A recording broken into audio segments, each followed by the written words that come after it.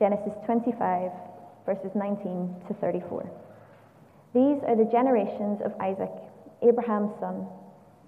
Abraham fathered Isaac, and Isaac was 40 years old when he took Rebekah, the daughter of Bethuel the Aramean of Paddan Aram, the sister of Laban the Aramean, to be his wife. And Isaac prayed to the Lord for his wife, because she was barren. And the Lord granted his prayer, and Rebekah his wife conceived. The children struggled together within her, and she said, "If it is thus, why is this happening to me?" So she went to inquire of the Lord. And the Lord said to her, "Two nations are in your womb, and two peoples from within you shall be divided. The one shall be stronger than the other, the older shall serve the younger." When her days to give birth were completed, behold, there were twins in her womb. The first came out red, all his body like a hairy cloak, so they called his name Esau. Afterwards, his brother came out with his hand holding Esau's heel, so his name was called Jacob. Isaac was 60 years old when she bore them. When the boys grew up, Esau was a skillful hunter, a man of the field, while Jacob was a quiet man, dwelling in tents. Isaac loved Esau because he ate of his game, but Rebekah loved Jacob. Once, when Jacob was cooking stew, Esau came in from the field, and he was exhausted. And Esau said to Jacob, "Let me eat some of that red stew, for I am exhausted." Therefore, his name was called Edom. Jacob said, "Sell me your birthright now." Esau said, "I am about to die. Of what use is a birthright to me?" Jacob said, "Swear to me now." So he swore to him and sold his birthright to Jacob. Then Jacob gave Esau bread and lentil stew, and he ate and drank and rose and went his way. Thus Esau despised his birthright. I think it was last summer that Robin asked me if I would be interested in doing a mini-series. And in a moment of weakness, I suggested I would do a series on the life of Jacob. I thought the life of Jacob would be nicely self-contained. I also realized that it would pose something of a challenge. It's never easy to preach on narrative passages from the Old Testament, because God's revelation of himself and of his purposes is progressive. And we as New Testament Christians know far more than the Old Testament saints did. But I think there are two important things we need to remember. One is that God is the same. God is the same in the Old Testament as in the New Testament. He doesn't change, and he deals with his people in the same way. And the other thing is that men and women are basically the same.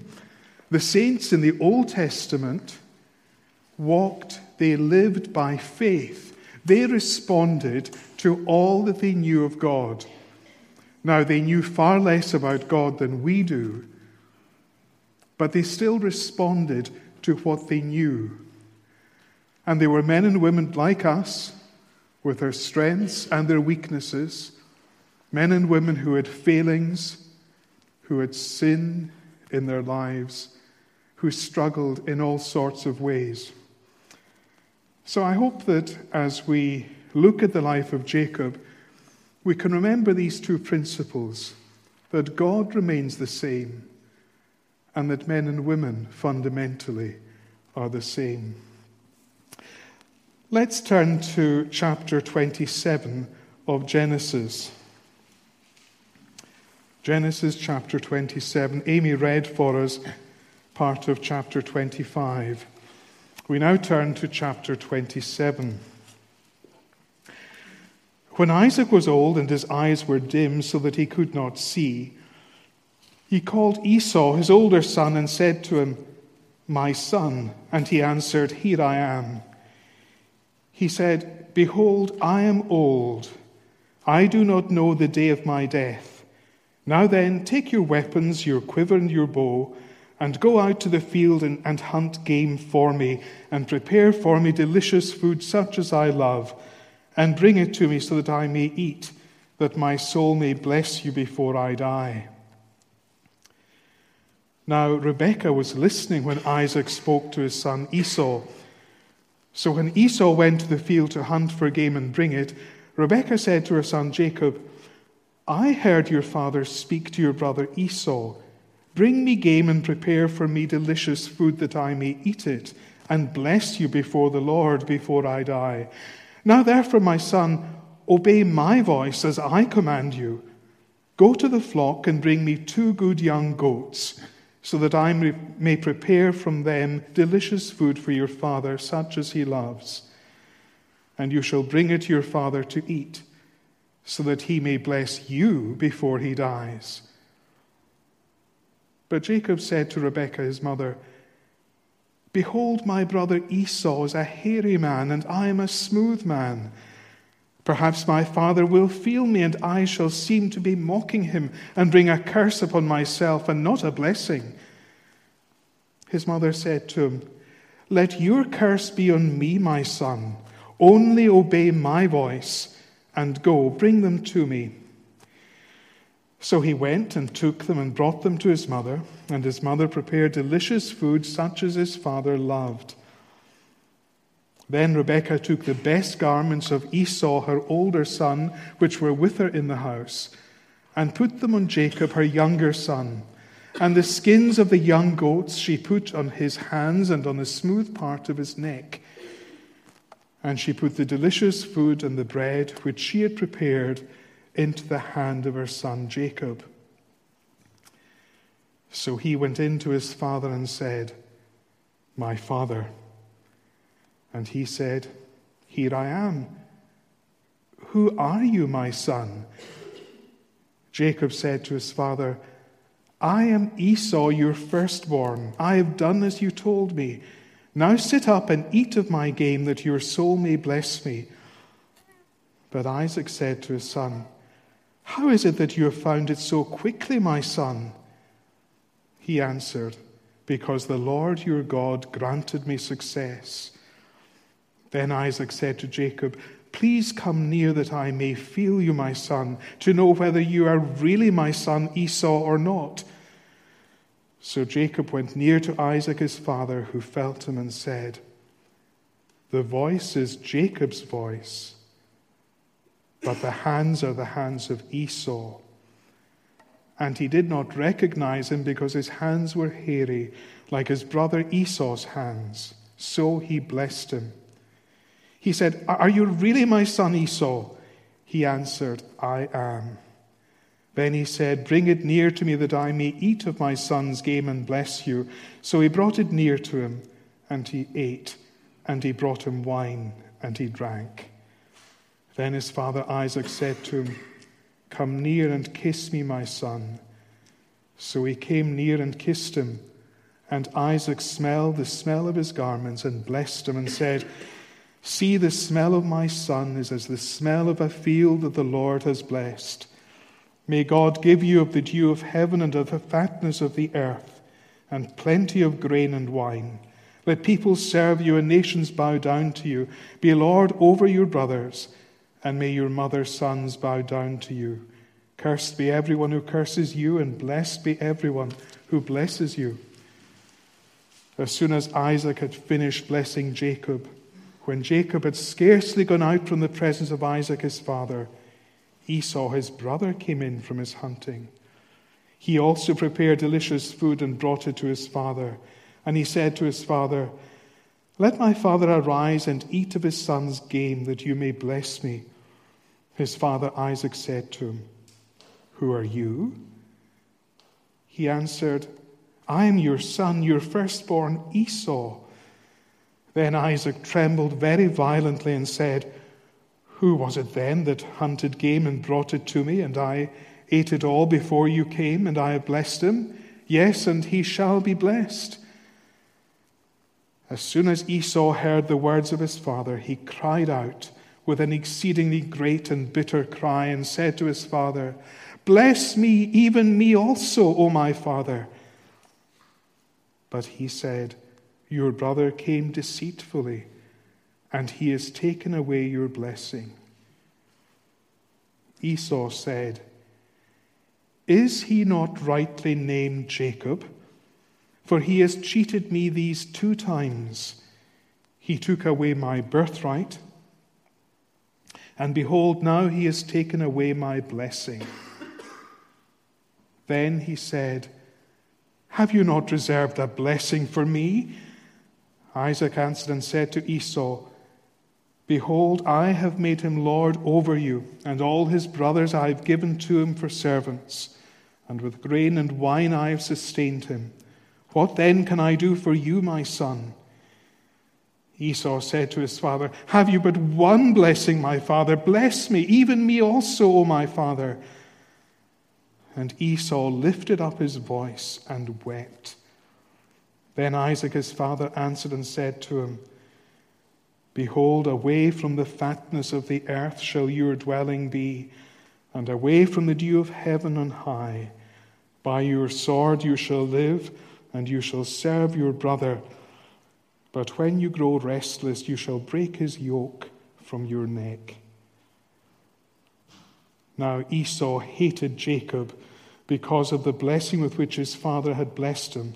And Esau said to himself, "The days of mourning for my father are approaching. Then I will kill my brother Jacob." But the words of Esau, her older son, were told to Rebekah. So she sent and called Jacob, her younger son, and said to him, "Behold, your brother Esau comforts himself about you by planning to kill you. Now therefore, my son, obey my voice. Arise, flee to Laban my brother in Haran, and stay with him a while, until your brother's fury turns away, until your brother's anger turns away from you, and he forgets what you have done to him. Then I will send and bring you from there. Why should I be bereft of you both in one day?" May God bless to us that further reading from his word, and to his name be the praise. Chapters 3 to 11 of the book of Genesis present us with a bleak picture. First, we have an account of the fall, when our first parents, Adam and Eve, deliberately disobeyed God, and so brought sin and death into the world. Then we have the murder of Abel by his brother Cain. That is followed by the flood, which God sent to punish the burgeoning wickedness of humanity. And in chapter 11, we have the construction of the Tower of Babel, which reflected the pride of men and women and their determination to do their own thing. It's only in chapter 12 that things take a turn for the better. There we see how the Lord revealed himself to a man called Abram. He asked him to move to a land he would show him. He promised to bless him and to make him into a great nation. The provision of a family for Abraham and Sarah was essential to the fulfillment of God's promises. But it was many years before their son Isaac was born, and it looked as if God's promises were going to be fulfilled. In chapter 25, which Amy read, Isaac and his wife Rebekah in turn have a family. But they too had to wait. Rebekah was initially barren, and it was in answer to specific prayer that the twins Esau and Jacob were born. Isaac and Rebekah were in the covenant line, but their faith was tested just as Abram and Sarah's had been. And even when the boys arrived, things weren't at all straightforward. They didn't get on. They had very different personalities. Esau, the elder, was an outdoors type. He became a skillful hunter, a man of the open country. Jacob, by contrast, was a quiet, cerebral type. He preferred to stay at home among the tents. Esau was rugged and impetuous. What you saw was what you got. He lived for the moment. But Jacob was thoughtful and measured. He was also intensely ambitious, potentially manipulative, and underhand in his dealings. Rebekah had been alerted to their rivalry even before they were born. She was aware that they were jostling each other in her womb, and she asked the Lord what was going on. She was told that the twins would be the progenitors of two peoples and two nations. The one shall be stronger than the other. The older shall serve the younger. Esau was the first twin to be born, but Jacob was hanging on to his brother's heel. Jacob's name picks up on that. It means he takes by the heel. But the name also has the connotation of deceiver. In the Bible, names often denote character. My names mean the one and only champion. But I'm sure that doesn't really mean anything at all. But Bible names generally have significance. And the name Jacob denoted a twister, a schemer. He was a twister, a schemer by name and by character. Not only were Esau and Jacob very different, their parents took sides. They had favorites. We see that in verse 28 of chapter 25. Isaac, who had a taste for wild game, loved Esau, but Rebekah loved Jacob. Jacob was his mother's favorite. Esau was his father's. So it wasn't just Esau versus Jacob. It was Isaac and Esau versus Rebekah and Jacob. That surely was a recipe for disaster. In the closing verses of chapter 25, we have round one of the family squabbles, as Esau gives away his birthright. As the older son, Esau had a special status. He was entitled to a greater share of the family estate. But Jacob saw an opportunity to wrest that from him, and he ruthlessly exploited it. One day, Esau returned famished from a hunting expedition. Jacob was cooking stew, and Esau asked him for some. Jacob recognized his brother's vulnerability, and he took advantage of it.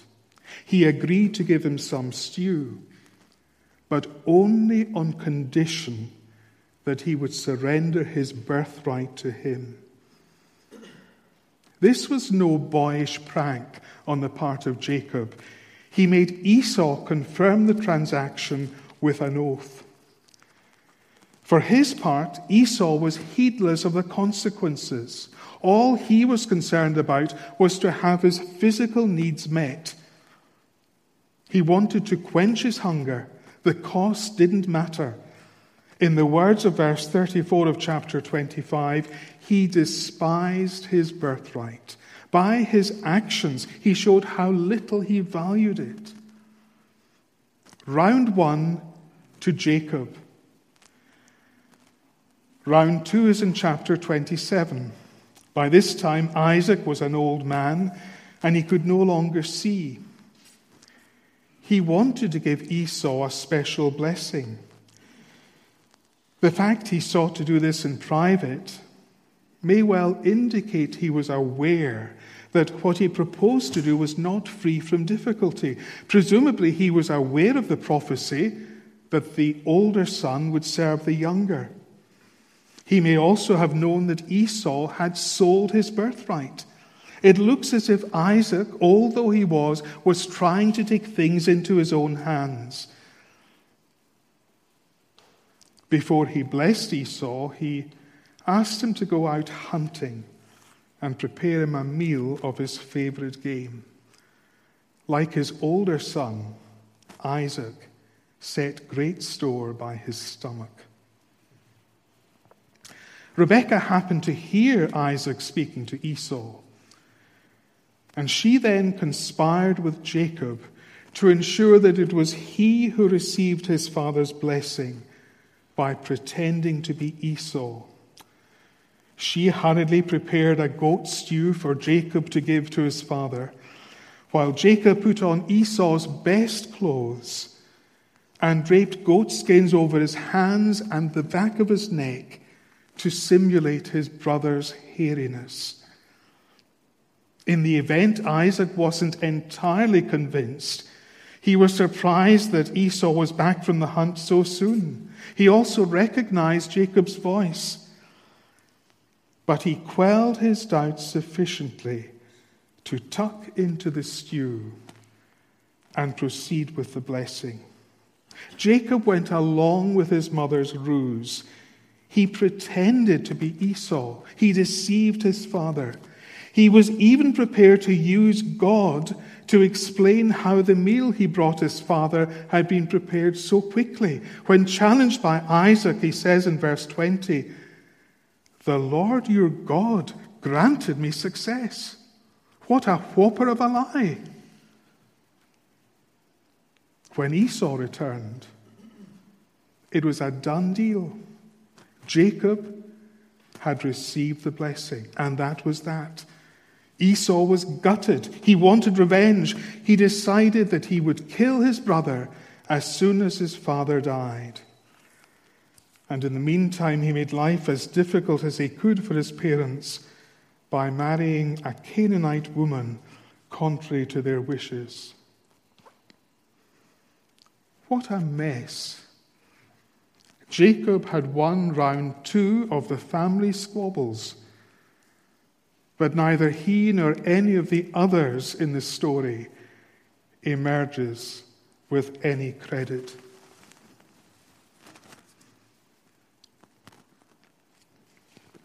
What I'd like to do this evening is to highlight 4 things from these 2 episodes. The first is this: God works with flawed people. God works with flawed people. In these chapters of Genesis, God is building the covenant family through which he is going to bring blessing to the whole world. But the people he uses are not plaster cast saints. Far from it. They're all sinful, flawed individuals. Isaac is weak and yet tries to get his own way. Rebekah is manipulative. Esau lives for the moment. Jacob is tricky and ambitious. And their family life is what social workers nowadays would call dysfunctional. And yet, God chooses to work through people like that to accomplish his purposes. That should encourage us. If God didn't work with flawed people, what hope would any of us have? Where would any of us be this evening? We're all sinful. We're all rebellious. We all have weaknesses and failings. None of us can take the moral high ground and point the finger at others. But God works with flawed people. The good news of the gospel is that God loves sinners and brings them into relationship with himself. Isn't that what the Apostle Paul says? While we were still weak, at the right time Christ died for the ungodly. God shows his love for us in that while we were still sinners, Christ died for us. Jesus himself said, "Those who are well have no need of a physician, but those who are sick. I came not to call the righteous, but sinners." From the very beginning, God worked with flawed individuals. Individuals like Rebekah and Jacob. And he still receives into his family all who acknowledge their need before him and cast themselves unreservedly on his mercy. In the words of a hymn that's not often sung these days, "Come, ye weary, heavy laden, bruised and mangled by the fall. If you tarry till you're better, you will never come at all. Not the righteous sinners Jesus came to call." John Newton spent years of his life captaining slave ships. At that time, he was, in his own words, an infidel and a libertine, a servant of slaves in West Africa. But God's amazing grace reached out to him, following a severe storm off the coast of Donegal, in which his ship almost sank. Newton was converted. He went on to become an Anglican clergyman. But he never forgot the depths of depravity from which he had been delivered. Over the fireplace in the study of his rectory at Olney in Buckinghamshire was written this quotation from the book of Deuteronomy: "Thou shalt remember that thou wast a bondman in the land of Egypt, and the Lord thy God redeemed thee." There's a famous quotation attributed to Newton in his old age: "My memory is nearly gone, but I remember two things: that I am a great sinner and that Christ is a great Savior." God works with flawed individuals. My second point is this: God's favor is received, not earned. God's favor is received, not earned. The people God chooses to work with are no better than anyone else. They owe everything to God's free, unmerited grace. In his letter to the Romans, the Apostle Paul uses Jacob and Esau to make that very point. He says, "Though they were not yet born and had done nothing either good or bad, in order that God's purpose of election might continue, not because of works, but because of him who calls, Rebekah was told, the older will serve the younger." What Paul is saying is that Esau and Jacob were both sons of Isaac. They were both grandsons of Abram. They shared the same genetic inheritance. They had the same privileged upbringing, spiritually speaking. And yet it was through Jacob, not Esau, that God chose to continue the covenant line. That had nothing to do with inherent worth or with personal merit or achievement. After all, God's choice was made before the twins were born, before they had done anything at all. They were still in the womb when the Lord told Rebekah that the younger twin would take precedence. Jacob didn't earn that privilege. He didn't deserve it. That privilege was his by God's sovereign choice alone. Scripture teaches that in eternity past, God set his love on particular individuals for reasons known only to himself and determined to adopt them into his family. God exercised a sovereign choice. Now, there are aspects of that which we cannot fully understand, but we shouldn't let the things we can't understand blind us to the things we can. And one of the things we can understand is that none of us earn salvation. It is offered to us on God's terms, not ours. All that's required of us is to accept it. Nothing left for you to do, nothing, sinner, no. Jesus did it all, long, long ago. I'm sure I've said before that a basic difference between biblical Christianity and other religions is summed up in 2 letters of the alphabet, the letters N and E. Other religions say, do. If you want to be accepted by God, do this, do that, do the next thing. But that isn't what biblical Christianity says. It doesn't say do, it says done. It points to all that Christ has done on our behalf in his life and death and resurrection. The focus is on his finished work. There will be no self-made men and women in heaven.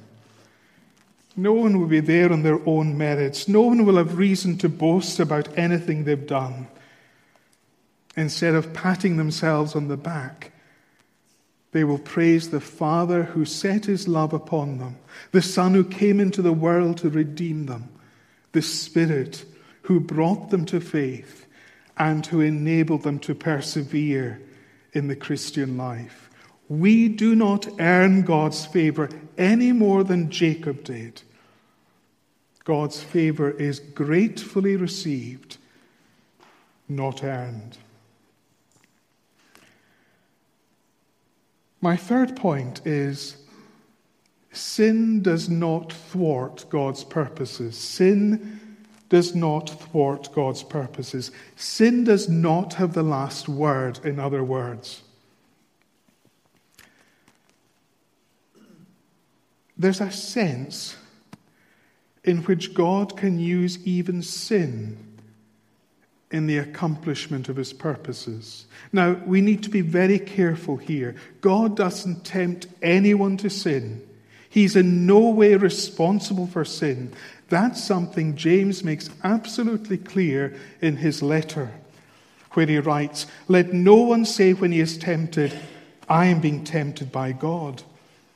For God cannot be tempted with evil, and he himself tempts no one. But each person is tempted when he is lured and enticed by his own desire. Then desire, when it is conceived, gives birth to sin, and sin, when it is fully grown, brings forth death." We cannot blame God when we sin. We have only ourselves to blame. But in a mysterious and inscrutable way, God can use even our sin in the outworking of his purposes. We see that in the narrative we're looking at this evening. It was God's purpose to make Jacob the covenant heir. And Jacob did indeed become the heir, even though that came about through sinful actions on his part and on the part of others. When Esau discovered that Jacob had deceived his father and received the blessing, he said of him in verse 36, "Is he not rightly named Jacob? For he has cheated me these 2 times. He took away my birthright, and behold, now he has taken away my blessing." Jacob had acted dishonorably. He had wronged his brother, and he was responsible for his sin. And yet his sin didn't take God by surprise. God didn't have to opt for plan B when Jacob behaved in the way he did. Instead, Jacob's sin was used to further God's purposes. The Lord had an overarching plan. We see the same thing later in the book of Genesis in the story of Joseph. Joseph's brothers were jealous of him, and they sold him into slavery. He suffered a great deal as a result of what they did to him, and yet it was on account of what they did that Joseph found himself in Egypt, where he eventually achieved high office, and so was in a position to help his family when famine struck in Canaan. The brothers' actions were wrong. They were indefensible. And yet Joseph was able to say to them in Egypt, "It was not you who sent me here, but God. He has made me a father to Pharaoh and lord of all his house and ruler over all the land of Egypt." Later, Joseph said to his brothers, As for you, you meant evil against me, but God meant it for good, to bring it about that many people should be kept alive as they are today.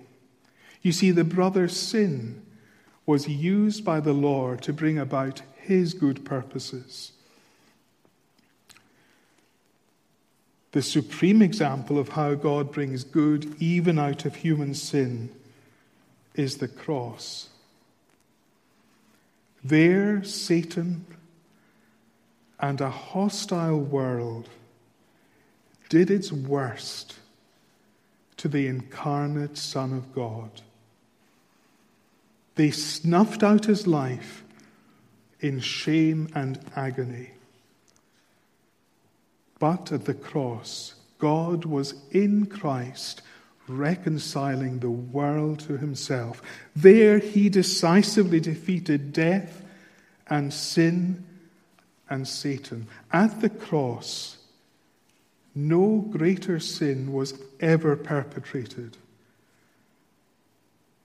But at the same time, no greater victory was ever achieved.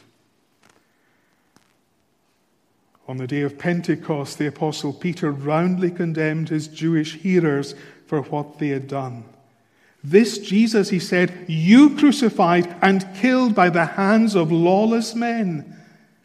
Guilt attached to those who had any part to play in the crucifixion. They were responsible for their actions. And yet Peter could also say that Jesus was delivered up according to the definite plan and foreknowledge of God. God had an overarching plan and purpose. There's much that is mysterious about this, but I think we can draw some encouragement from it. We can be encouraged that even sin doesn't derail God's purposes. Sin doesn't have the last word. The God who works with flawed people can use even their sin to accomplish his purposes. All sin is serious, and we are responsible for it. But it isn't necessarily a dead end. You may be conscious of gross sin in the past. You may be struggling under a weight of sin in the present. But the good news is that that's not an insuperable problem for God. There's a way back to God from the dark paths of sin. There's a door that is open and you can go in. At Calvary's cross is where you begin when you come or come again as a sinner to Jesus. God's purposes aren't thwarted by sin. Fourthly and finally, sin has consequences. Sin may not thwart God's purposes, but it has consequences. The choices we make matter. The people in this passage made real choices. When he saw an opportunity to deprive Esau of his birthright, Jacob seized it. When his mother came up with a plan to deceive his father, Jacob chose to go along with it. In order to have his immediate physical needs met, Esau chose to sell his birthright. He bartered the future for the present. These are real people making real choices. They're not automata programmed to act and react in particular ways. They're responsible for their actions, and their choices have consequences. Rebekah had to say goodbye to her favorite son, Jacob. Because of Esau's hostility towards him, Jacob had to flee for his life and seek refuge with his uncle Laban in distant Haran. It must have broken Rebekah's heart to see him go. And in God's providence, she was never to see him again By the time Jacob returned to Canaan, Rebekah was dead. Jacob's wrong choices also had consequences.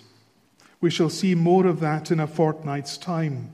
Jacob lived much of his life knowing that his brother was out to get him. He spent years as a fugitive in Haran. There he worked for his uncle Laban, who turned out to be as much of a trickster as he was himself. In Derek Kidner's insightful words, in Laban, Jacob met his match and his means of discipline. Jacob suffered many hard knocks during his time with Laban. Even though God was gracious and overruled Jacob's sin wonderfully, his sin still had consequences. And what about Esau? The writer to the Hebrews warns his readers, "See to it that no one is sexually immoral or unholy like Esau, who sold his birthright for a single meal. For you know that afterwards, when he desired to inherit the blessing, he was rejected, for he found no chance to repent, though he sought the blessing with tears." Esau sinned in despising his birthright and selling it to Jacob. He later wanted to have his birthright back, but he was never truly repentant. He chose a life of rebellion. And so for Esau, there was no way back. His sin had permanent consequences. Sin has consequences. Even where sin is overruled for good, we may have to live with its consequences. But the good news is that sin need not be terminal, as it was in the case of Esau, if we bring our sin to the Lord in repentance and ask for his mercy. So let's not treat sin lightly. Let's not take God's grace for granted. Let's keep short accounts with him. Let's not allow our hearts to become hard and unrepentant. God works with flawed people. His favor is received, not earned. He can use even sin in the outworking of his purposes. But sin is serious, and it has consequences. In these episodes in the life of Jacob, I think we see something of what the Apostle Paul meant when he spoke about the goodness and severity of God. Shall we pray?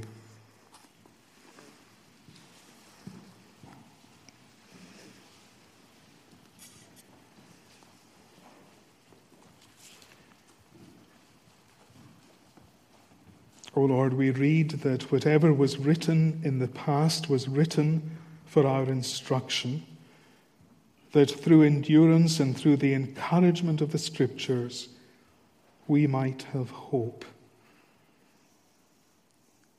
We pray that we may have hearts that are willing to learn the lessons of your word. May we be willing to learn patience and endurance. May we be encouraged by your word. So may we have hope. Hope to live in the light of a God who loves us and who gave his Son to die for us. We ask it in Jesus' name. Amen.